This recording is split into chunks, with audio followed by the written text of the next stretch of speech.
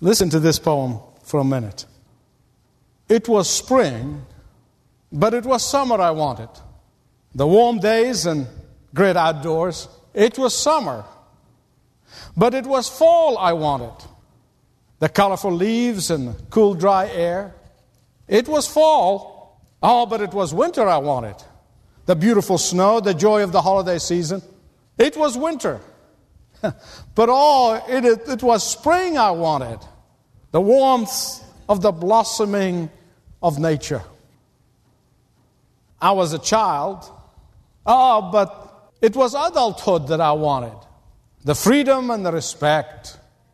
I was 20, but it was 30 I wanted.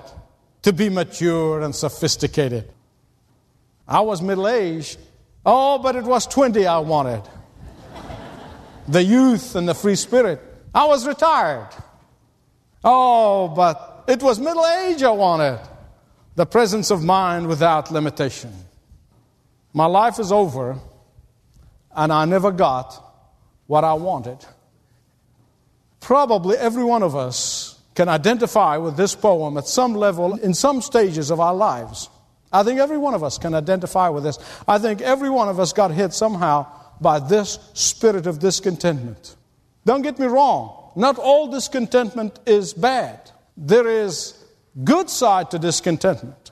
It is discontentment with your prayer life that causes you to do something about it. It is discontentment about the level of your commitment to the Lord Jesus Christ that causes you to reorder your priorities. It is discontentment with the level of your faithfulness with the Lord that compels you to rethink your motives in life. But there is also a dark side to discontentment.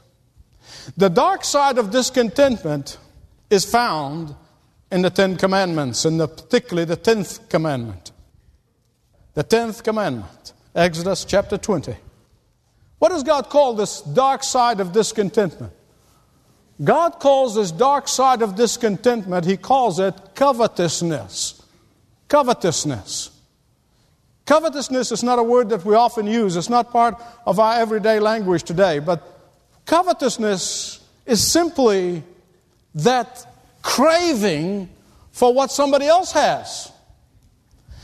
If I only get what they have, I'll be happy. Covetousness is the craving of somebody else's circumstances. If I were her, if I were him, I would be happy. Covetousness is the craving of what somebody else is. If I were him, if I were her.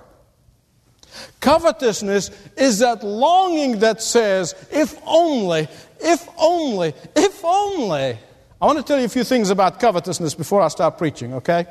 Covetousness is always short-sighted. Always short-sighted. Covetousness can never see the big picture, is unable to see the big picture. Covetousness is always concerning itself with the immediate needs. I'm not dismissing the immediate needs. Covetousness is always anxious for instant gratification. Covetousness will always make you be an ungrateful and unthankful person throughout life, no matter what you have. It always causes you pouting in life. You might not do it physically, but you do it on the inside. Pouting, feeling sorry for yourself, full of self-pity and unhappy. That's what covetousness does. Listen to what God said. You shall not covet your neighbor's house. You shall not covet your neighbor's wife, or his manservant or maidservant, or his ox or his donkey, or anything that belongs to your neighbor.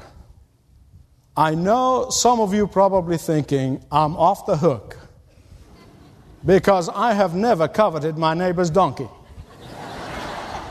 I don't want his stinking donkey. It reminded me of the dead donkey that was found in front of a funeral parlor.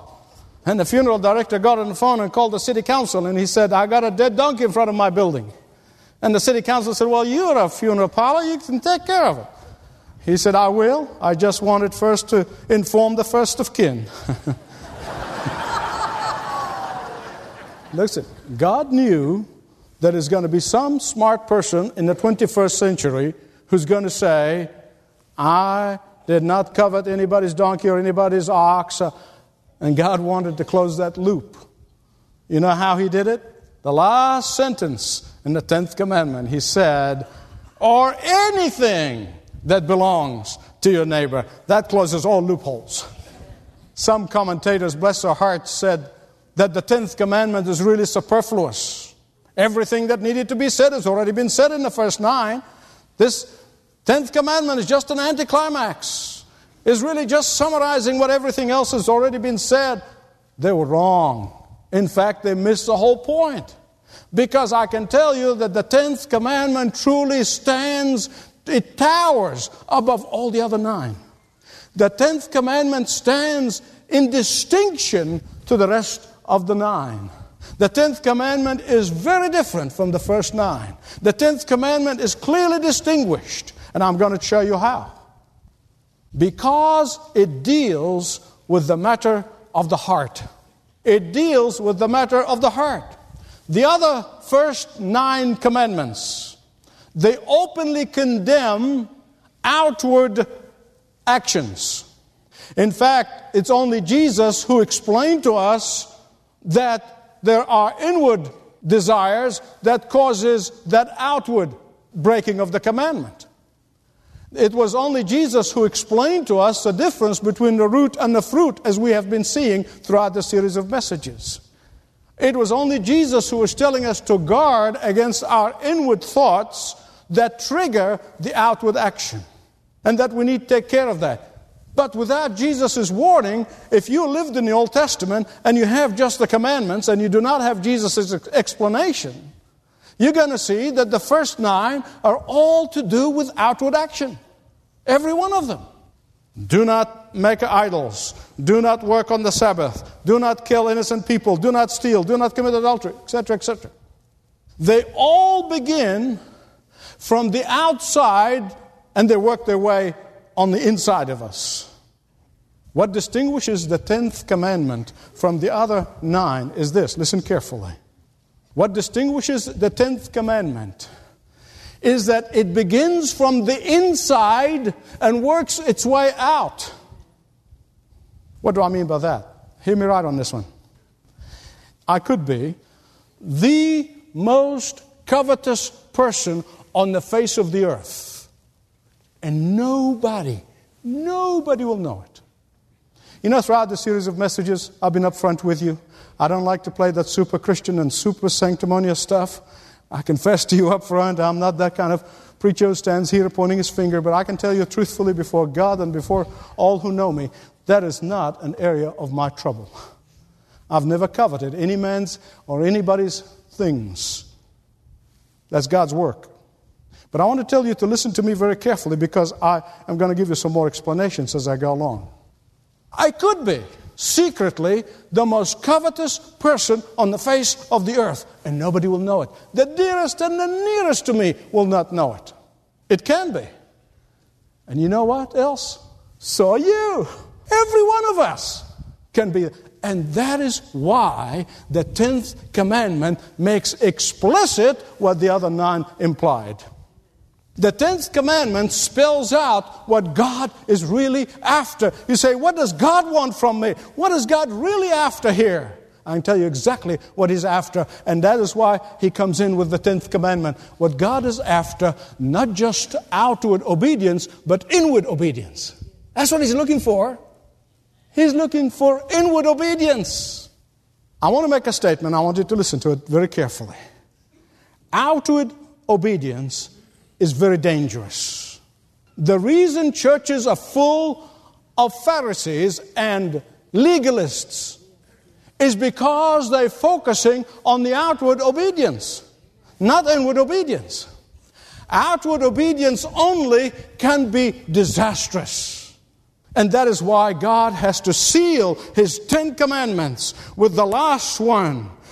talking about inward obedience. Without the 10th commandment, we could easily, all of us, be tempted to become like the Pharisees. We could focus on outward obedience, but our hearts are far from God. And then we become hypocrites like they were. And that's why Jesus condemned them so much. If you read the Gospels, you say, why is he so hard on the Pharisees? Because he saw that all they're concerned about is outward obedience, not inward obedience. Then he said to them, he said, you're like a tomb. And you know, in the Middle East, they build beautiful buildings for tombs. And they paint it every now and again. And it looks so good on the outside, but inside there are dead corpses. Rotten on the inside. Beautiful on the outside. And that's not what God is after. And that is why when the rich young ruler came to Jesus, he said, now Jesus, how do I inherit eternal life? How do I make it to heaven? And Jesus knew exactly everything about this man. He knew that he's breaking the 10th commandment over and over and over. And he looks at him with those piercing eyes and he said, well, keep the commandments. Now Jesus knew that nobody can keep the commandments. Without the power of God, nobody can keep the commandments. And the guy said, oh yeah, I've done this. That's a piece of cake. I mean, I've done that. I kept these commandments. I never killed anybody, never saw. And Jesus said, okay, well, let me go to the 10th commandment. And he goes straight into the 10th commandment and he said, well, go out and give all that you have and then come and follow me. I said, oh, no way, Jose. What are you talking about? He said, you kept the commandments. You're breaking the 10th one over and over and over in your heart. You see, that's why Jesus condemned the hypocrisy so much. And that is why only Jesus can deliver us from sin. And that is why only Jesus can empower us to obey Him outwardly and inwardly. That's why only the Holy Spirit of God can empower us to keep the commandments. Anybody without God can say, I keep the 10 commandments. They're basically lying through their teeth. Or they just don't understand. Without the Holy Spirit empowerment, we could never keep and obey any of the 10 commandments. But do you know that it's out of love and out of compassion and out of grace and out of mercy that God gave us all of the 10 commandments, but more specifically, it's out of love and out of compassion and out of mercy and out of His grace that He gave us the 10th commandment. Do you know why? 2 reasons is what I call them the CDs. I'm going to give you 2 CDs to take home with you. And I don't want you to just play those CDs in your mind today. I want you to play those CDs in your mind for the rest of the week, the rest of the month, the rest of your life. 2 CDs. Here's the first CD. Covetousness is deceptive. Covetousness is deceptive. You see the CD? Did you get that? That's too clever for you? I never think of myself smart, but I see you looking at me and I say, what is he talking about? Okay, that's the first CD. Covetousness is deceptive. Secondly, contentment is delightful. Contentment is delightful. This is the second CD. Because God knew and God knows that covetousness is deceptive, that He told us and He gave us the 10th commandment. Listen to what the Lord Jesus Christ said in Luke chapter 12, verse 15. Listen carefully. Here's what Jesus said. Watch out. Listen, when Jesus says watch out, you better watch out. Watch out. Be on your guard against all kinds of greed. A man's life does not consist in the abundance of his possessions. Now, beloved friends, I want to tell you something. This is totally contrary to every fiber of our culture. And I want to tell you something else.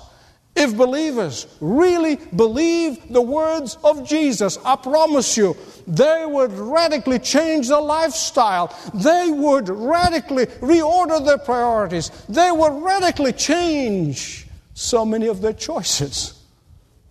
Marketers spend billions and billions of dollars and untold hours. Let me tell you something. I know these guys work hard. And if you're in the marketing business, please forgive me. I don't mean to step on your toes, but I want to tell you about the philosophy of it, not the working out of it, because there's good marketing and there's bad marketing. But most marketers spend untold millions and they spend untold hours working hard for one purpose. Do you know what it is? They're working hard for one purpose and one purpose only, and it is to make you feel unhappy. They really do. That's the purpose for which they work. They want you to feel unhappy. They want to make you unhappy and discontented, unhappy with who you are, unhappy with the way you look, unhappy with what you have, unhappy with what you do. They really do. And they want you to feel miserable and unhappy until you buy whatever they're selling you. So you buy whatever it is that you think is going to make you happy. Wait a few weeks, few months. Has it made you happy? No. No way. I'll give you a rule of thumb. If your value is dependent on your title, if your value is dependent on your net worth, if your value is dependent on what you wear, if your value is dependent on where you live, if your value is dependent on what you drive, I want to tell you right now, take it from me, it will never, never, never bring you contentment. Because if your values are wrapped up in these things, listen to me, if your values are wrapped up in these things, I can assure you, there's always something better. There's always something newer. There's always something nicer. There's always someone better. There's always someone more successful. There's always someone more attractive. There's always someone richer. There's always someone. That is why covetousness is deceptive. It's deceptive. If you play this comparison game, as a lot of people do, it's a sad game, you'll be in a constant misery. Here's what Paul said. That they, measuring themselves by themselves and comparing themselves among themselves, they are not wise. They are not wise. Walking around with a measuring tape and saying, well, you know, he, she is more successful. There are plenty of them. If you're going to see how much more successful somebody else, if you're trying to measure and see somehow more articulate somebody else than you are, if you're going to measure and see how more intellectual somebody else than you are, if somebody more wealthy than you, or somebody more beautiful than you, or somebody more popular than you, if you go around with that measuring tape, let me assure you, it will make you miserable every time. It will make you unhappy every day. Now I want to tell you something else that I have learned about the deceptiveness of covetousness. Covetousness has very little to do with what you have. It has nothing to do, in fact, with what you have. Not many years ago, I was in the presence of a man who's a billionaire in a third world country. And think about this, a billionaire in a third world country, and I'm talking about billions of dollars in U.S. standards, in a third world country. I tell you, I walked out of there, I nearly wanted to weep because he was the most miserable man I've ever met in my life. By the same token, I've met people who barely have enough for anything, and yet they are rejoicing in the Lord every day. It has nothing to do with what you have. Let me tell you something else. Single people, listen to me. Single folks, if you are unhappy as a single person, and think that marriage is going to bring you happiness, you are deceived, my friend. You really are. If you are not satisfied with who you are, if you're not contented in your own situation, if you're not fulfilled in who you are in Jesus Christ, changes in your circumstances are not your ticket to your joyland. Covetousness is deceptive. Here's a second CD. Contentment is delightful. Contentment is delightful. Here are the words of the Apostle Paul in Philippians 4:11. He said, I have learned to be contented with whatever circumstances. And I want to read you, actually, J.B. Phillips' paraphrasing of that verse, okay? Here's what J.B. Phillips paraphrased the verse. He said, I know now how to live when things are difficult, and I know how to live when things are prosperous. In general and in particular, I have learned the secret of facing either plenty or poverty. I am ready for anything through the strength of the one who lives within me. I was thinking about how contentment operates. And God somehow has a sense of humor. And He always kind of teach me firsthand. He knows I'm a little thick and I got to get it, somehow in my head. And I already thought about what I'm going to say. Then something happened just last week. I was driving my car in peace, singing. Glad none of you were in the car. And singing. And I was joyful. And somebody cut in front of me. And I lost my joy. And here's what I think about contentment. Here you are going along life's highway. And you're going and everything seems to be fine. The sun is shining. The sky is blue and everything is just fine. And then you hit a roadblock. And whatever your roadblock may be, and everybody's roadblock might be different from the other. Somebody thinks, well, theirs is worse than the other. But look, whatever it is, it's big for you. Whether it is health roadblock, whether it is relationship roadblock, whether it's financial roadblock, whatever it might be, it's a roadblock for you. There are two ways to react to that. Let me give you first the reaction of the person who has been enrolled in the school of contentment, of which the Apostle Paul said he learned. I honestly cannot say that. I can say that I am learning, that I'm progressing, that I've come a long way. I don't think I could say, maybe toward the end of my life I could say that, that I've learned. Here's the reaction of a person who's going through the school of contentment. He's going to see this as an opportunity for double blessing. And he say, wow, there's an opportunity here. Two blessings. Blessing number one. I'm going to see it as an opportunity to practice trusting God afresh. I'm going to see it as an opportunity to see God use this roadblock for His glory and for my good. Blessing number two, you're going to say, I'm going to see this as an opportunity for God to show me once again that He and He alone can fill the empty void in my life. Listen to what Hebrews 13:5 said. Be contented with whatever you have. Why? Because He will never leave you nor forsake you.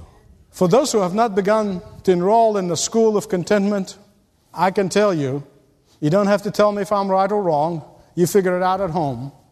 But I can promise you, this is what's going on in your life right now. He said, how do you know that? Oh, that will be a secret between the two of us. Here's what you're doing. You're going around. You're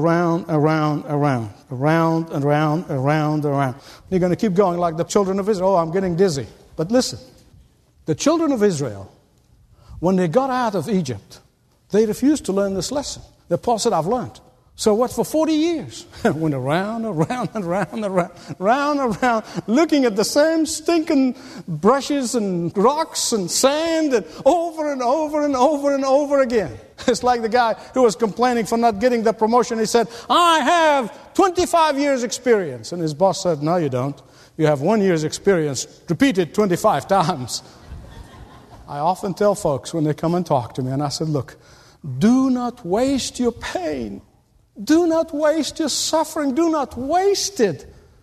Do not just say, get me out of it, God, so I can get on to the next. No. Say, teach me, Lord.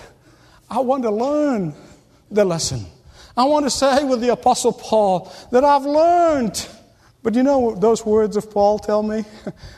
It tells me that the Apostle Paul was not a contented fellow by nature, that he had to learn it. It tells me that Paul was not patient by nature. He had to learn it, and that brings me a lot of comfort. That through the painful and the crushing experiences in his life, he began to learn that contentment is delightful, and that contentment delights itself in trusting God. In fact, one of some of my favorite verses, the ones immediately before chapter 4, they're in chapter 3, verses 7 and 8. And I truly can say those words with the Apostle Paul. Here's what he said. He said, so many things I thought were really important, but now I have learned this lesson of contentment. Now that I have my eyes fixed on the prize, they have become rubbish. And some of you are saying, well, Michael, do you mean to tell me that success and seeking success is wrong? Somebody's saying, well, Michael is preaching a sermon and he's saying that success is wrong and you shouldn't go after success. Read my lips. I did not say that. I believe with all my heart God wants you to be successful. I believe that with every fiber of my being. God wants you to be successful. I am not preaching that at all. Listen to me. But I'm going to tell you something else. That if success is your only aim in life, I can tell you with certainty, I can tell you from my first-hand experience, that when you get there, you will not be contented. You will not be contented. I can testify to you. And I know in my own life, the closer I walk with the Lord, the more I'm able to experience contentment in the midst of turmoil. You say, is it easy? No. Is it easier? Yes. See, once you're enrolled in the school, it gets easier. I tell folks I worked harder in my first year in seminary than I worked for my entire PhD program. You see, as you grow and you mature, it gets easier. Never easy, but it gets easier. But the one thing I want to tell you is this. For you and me to experience contentment when there is smooth sailing is one thing. But to experience contentment when the waters are rough, when the going is tough, when the wind is blowing in your face, is a whole different experience. And today, you can begin to move from covetousness to contentment. Today, you can begin enrolling in the school of contentment.